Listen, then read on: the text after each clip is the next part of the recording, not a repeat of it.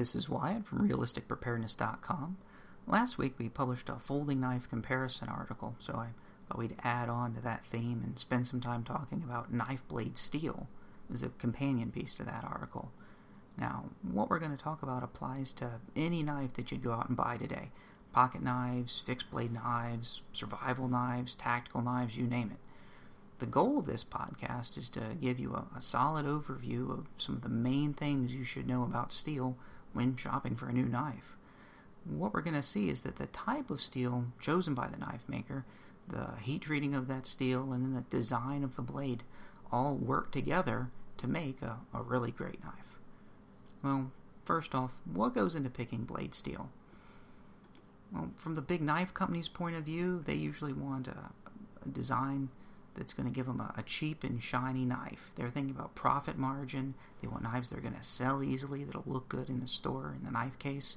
So they want a steel that's inexpensive to purchase in bulk and material that's easy for them to cut into blade blanks from the bigger pieces of material and then quickly turn those into sharp blades, which can be heat treated and polished in large batches. On the other hand, a person shopping for a new knife wants a knife that's sharp, one that will hold an edge well. Maybe being really resistant to rust is important if you're going to be around salt water or a damp environment. You want one that's tough so it won't break or chip with rough use. You want one that's strong so it won't bend if used as more than just a simple cutting tool. You want something that's easy to sharpen so it will stay sharp. They have a totally different set of requirements. And then you also have custom or semi-custom knife makers. These aren't big companies, these are the little guys. They produce smaller quantities of generally more expensive knives, but they can spend more time with each knife for inspection before it leaves their shop, and then they often produce more of a boutique product. They use higher-end materials, and sometimes will have specialized designs that just aren't available from the big knife companies that produce things in bulk. Well, the reason that there's a lot of different steels out there being used to make knives is because no one steel can do everything we just talked about. Choosing a good steel starts with picking which of the characteristics we talked about is the most important. You can't have everything. You have to pick and choose. Getting steel to do what you want is a matter of balancing trade-offs. For example, a tool like a steel file. It's hard enough that you can literally use it to cut through other pieces of metal. But if you knock that file off your workbench onto the floor, it could break into pieces when it hits the concrete. It's sharp, it's hard, but it's really brittle. On the other extreme, the steel wire that people use for mending fences on ranches is so soft, you can twist it into loops with a pair of pliers. Well, what we want in a good knife is somewhere between the two extremes. We have to try to balance those things out. Now, there's many good knife steels out there. You have a bunch of different options that can do a good job for any given knife blade. Some steels with very different names can be made out of almost the exact same components and just come from different countries. The US, Japan, Europe, China, they all tend to name steels different things using different systems. Even though the end result can be metals that from these different countries, they're so similar in performance, the only way you could really tell them apart would be to take them into a lab and analyze the metal. Really, the main thing to be concerned about when you're shopping for a knife is if you can't find out what steel a specific blade is made out of. The type of steel used should be a selling point for the knife, not something that needs to be hidden. It would be like you went out and designed a car with a really efficient engine, then you refuse to tell your customers what kind of gas mileage that you get, even though it's really good. It just doesn't make sense.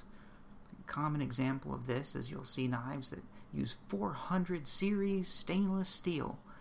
400 series isn't a steel. It's a whole category of steels that range from not all that great to excellent when it comes to making knife blades. So if someone is advertising 400 series stainless as their blade material, it'd be best to call the company or check out their website and find out specifically which metal are they really using from this family, and then do your research and see if that particular steel is going to fit your needs. If you can't find out that information anywhere, I just look at another knife, because the only real reason to hide this information from the customer if something kind of sketchy is going on.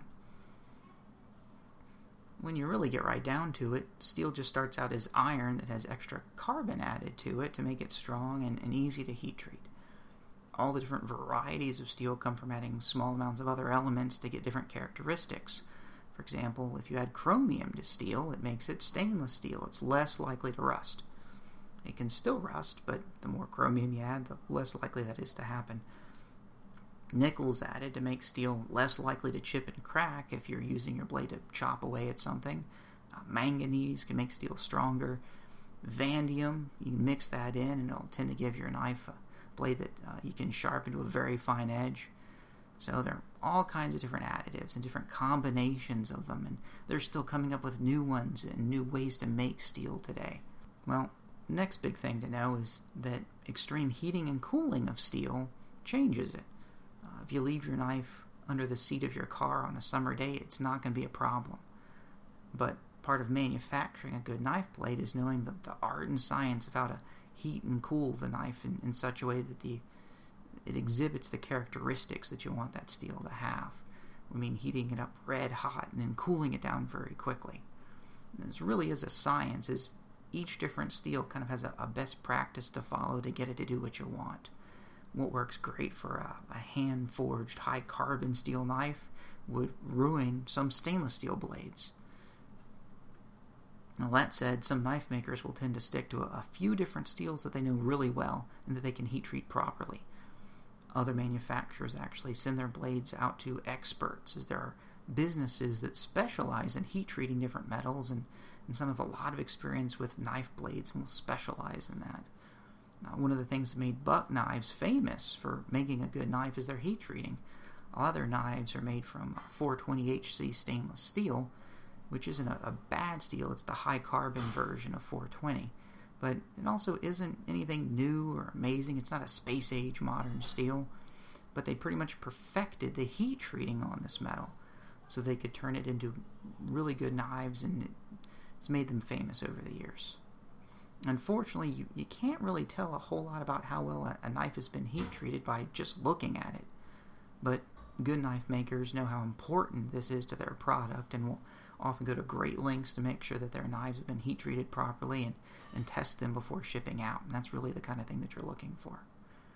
Well, as we mentioned earlier, the steel used, heat treatment, and blade design all really work together to affect how a knife performs. The main idea in blade design is angles, like you learn about in geometry and swore this is stupid and you'll never use this information when you were in school. Well, basically, thinner blades with smaller angles are going to be sharper than thicker blades with larger angles.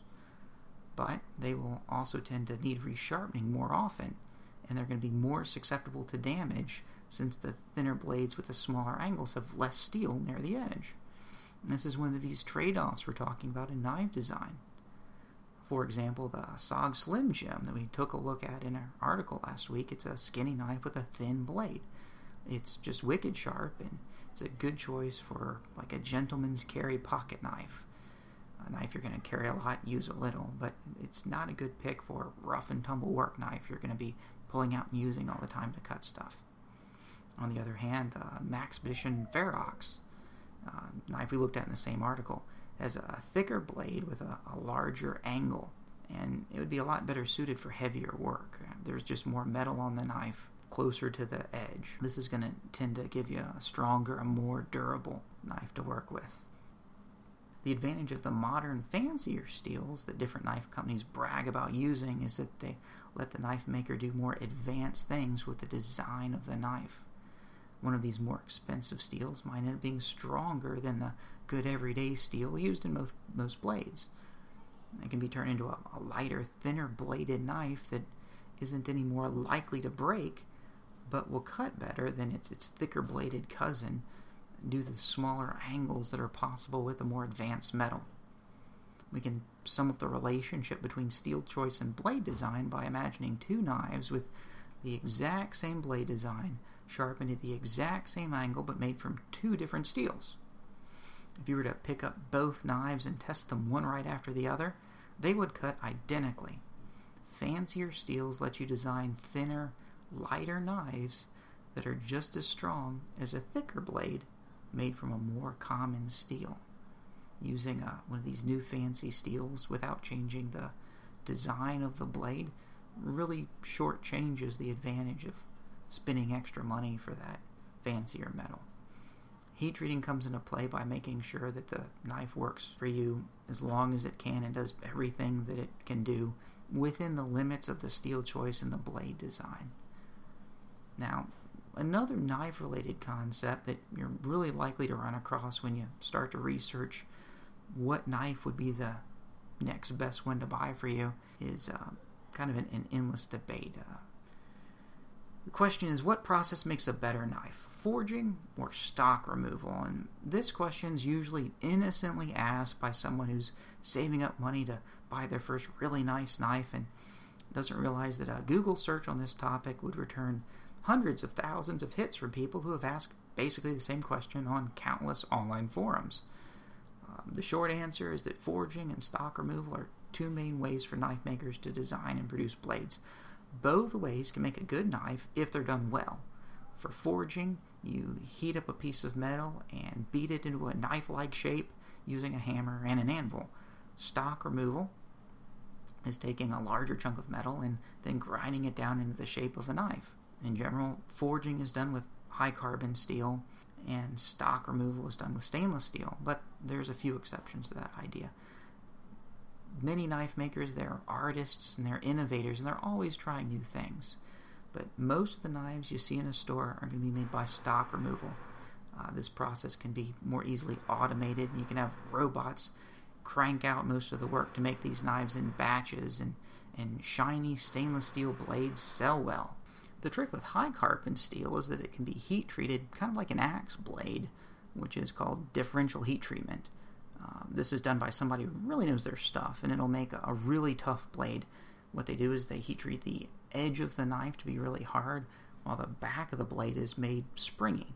And this gives you a knife that's really durable. And it's the kind of knife you'd want to buy for something extreme, like if you had to hack a hole through a wall to escape a burning building or something crazy like that. This is the kind of knife you'd want. The good news from all these different things these days is that there are more good, affordable knives out there than ever before. With a little research and kind of thought into what you're going to be doing with your new knife, it's really hard to go wrong when picking one out. As always, don't forget that we plan and prepare so that we don't have to worry about things, not so that we can worry about them. And you can find more about this and other related topics at realisticpreparedness.com. Take care, and we'll see you soon.